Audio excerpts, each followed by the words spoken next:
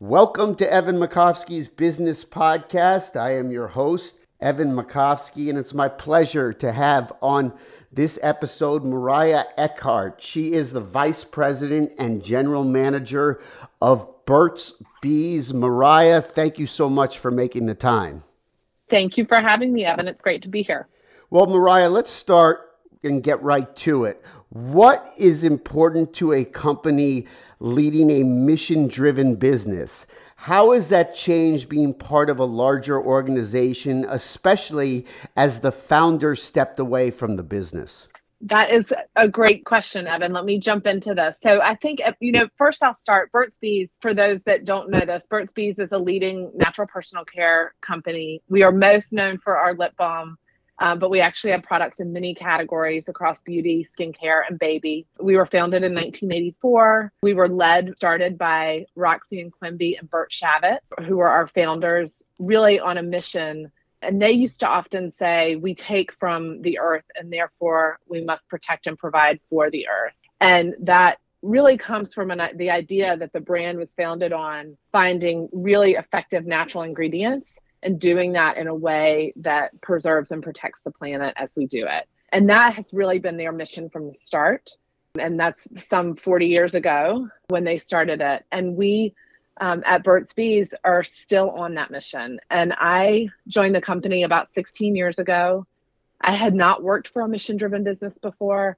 And I think I can confidently say now I will always work for a mission-driven business. I love it because it gives you a reason to come to work every day that is part of a commitment that's so much bigger than me or than what we might be doing in a day. And at Burt's Bees, we call that our greater good business model. And that is essentially our version of a triple bottom line of people, planet, and profit. And we think that this is a part of what attracts consumers to us because they also believe in our mission. We've been consistent with our mission since day one. And I think that that's important to consumers now more than ever. And very importantly, it's important to the people on our teams and the people that want to come work here. I think we do a really great job of attracting amazing talent because they come because they also believe in our mission. Nice answer there, Mariah. Let's talk about Burt, okay? Is there really a Burt? Who's Burt? So I mentioned this earlier. Burt is one of our founders. Burt and Roxanne started the company in 1984. It is amazing how much I get asked the question of if there is really a Burt. Yes, there is really a Burt. It's not just a picture on our packaging. And Burt was a beekeeper back in the day. He started as a photojournalist and then grew up in New York City, left New York City and moved to rural Maine where he took up beekeeping. And while he was there, he met Roxanne Quimby, who he would go on to found the company with. And she saw something amazing in the potential of what we could do or what they could do at the time and started making candles with some of his leftover beeswax. So from there, they took those candles, started selling them at craft fairs. And then a couple years later came up with what became our most iconic product of the lip balm. Yes. So we like to talk about them as an artist and a beekeeper that both had a strong sort of vision and commitment to what they were doing. And Burt passed away in 2015, I think, but we had spent a fair amount of time with him. I personally had spent a fair amount of time with him beforehand. And there's actually a fascinating documentary that guy we met, our documentary filmmaker we met a couple years ago made, and that was called Burt's Buzz, that tells a really great story, more of his life than anything, but it gives a little bit of the passion and commitment behind the brand when you get to hear his story. So he is a very interesting character. Well, he certainly inspired the 16-year employee that you are. Now, especially the last couple years and even now are kind of tricky as your team had to deal with the pandemic. Everybody had to deal with it, but specifically, maybe you can speak to your team. And also now potentially we're moving into a recession. How has your team had to adjust through all those things? It's interesting, as tragic as the pandemic has been really across the world, it has disrupted a sense of stability in a way that I think creates a great moment for innovation. So if you try and be glass half full about it, I think that this is a great moment for innovation, both in how we, in our business, in our products, and really in how we work together.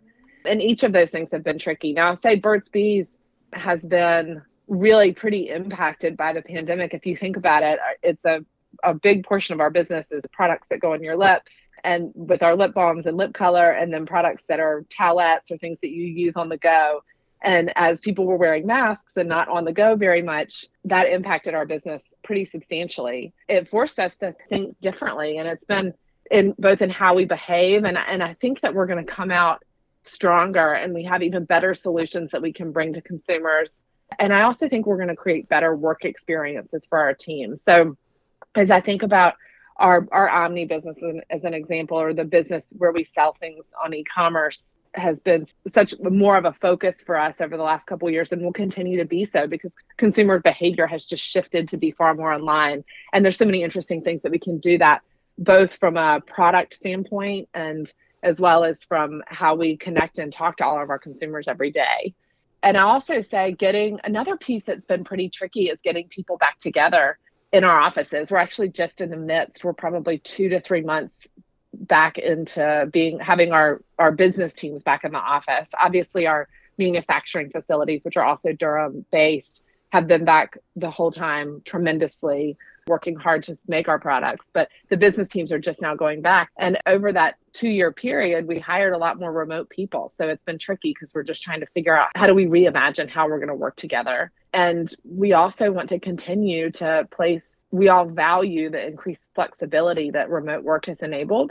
And so it's this balance of how do you create flexibility, but also get people back together. You're talking about the hybrid work models and what's changed and people are back in. I was just trying to figure out what exactly is the work model you guys are under. A hybrid means you can work from home sometimes, not other times. Is that the current setup? We have some roles that are there all the time. If we're formulating products, we generally need like our formulators in there, or our manufacturing facilities are always obviously on.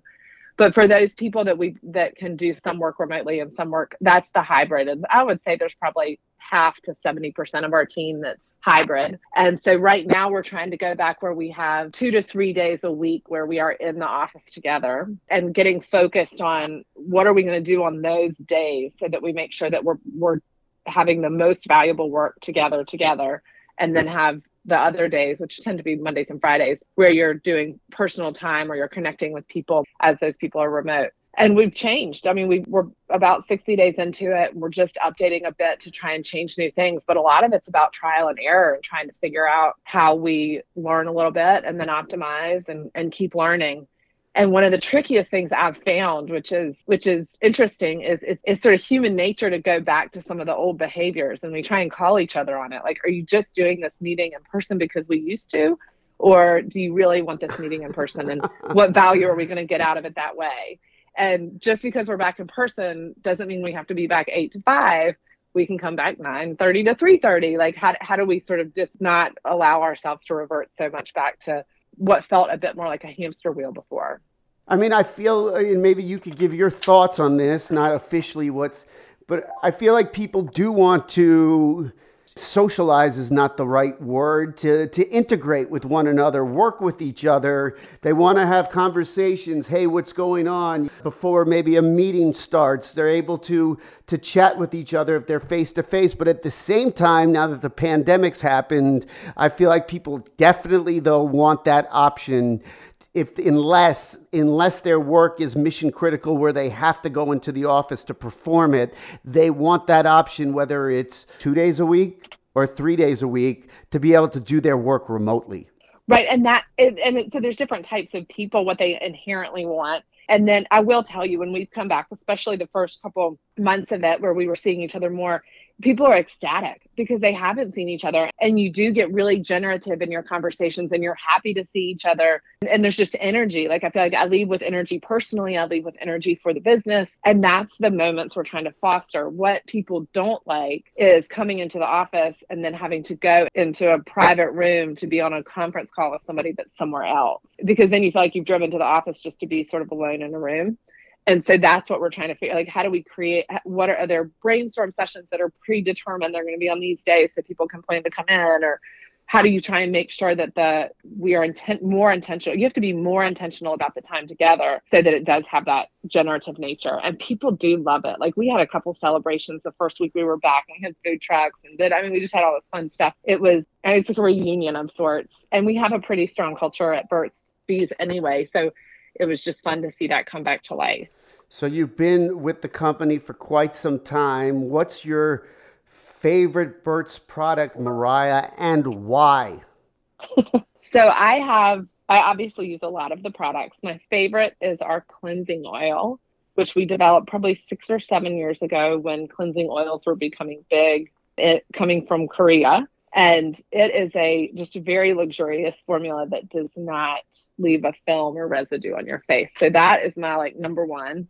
And then our assortment of lip products is really outstanding. And so I can't not say something about our lip products. And I would say my favorite one right now is probably a overnight lip repair that I put on every night before bed. That is just amazing with a very slight mint tint to it, flavor to it. You test drive these products yourself, even though it's not necessarily, it is your job, but it's not your job, but you're test driving it anyway. And you have your favorites, and you stand as a great ambassador just hearing you speak for the brand. Every single one. In this job, especially, I get to try every single one of them. We have an awesome set of chemists that have been doing this for a long time. Many have been there for a while and come out of the skincare and beauty industry. So they are the real experts. They know that I personally like to play with the products. If you could see my office right now, it is cluttered with all sorts of samples and products that we get to test. So it is my favorite part of the job. What happens if Mariah doesn't like one of these products? Do we stop production around the U.S.? I mean, when we want to make you happy, what happens then? Not typically. It's very rare that I don't like it, but we are far more driven by what our consumers are looking for than what I personally want. That is the good thing. The team is very anchored in making sure that we are developing our products and serving the consumers and the needs that our broader consumers have. But I certainly do get excited about specific ones, and it's super fun to play with it. I just love the products and the formulas and the team that I get to work with every day to create them. It's really the best part of the job. Well, for sure. That's tremendous, Mariah, and sounds like you are a great ambassador, like I said, for the brand. And I just want to thank you for coming on the podcast. Well, thank you so much for having me, Evan. It's great to be here. Well, that's going to wrap things up. I want to thank Mariah Eckhardt. She is the Vice President and General Manager of Burt's Bees. I'm Evan Makovsky, and we will see you on the next episode.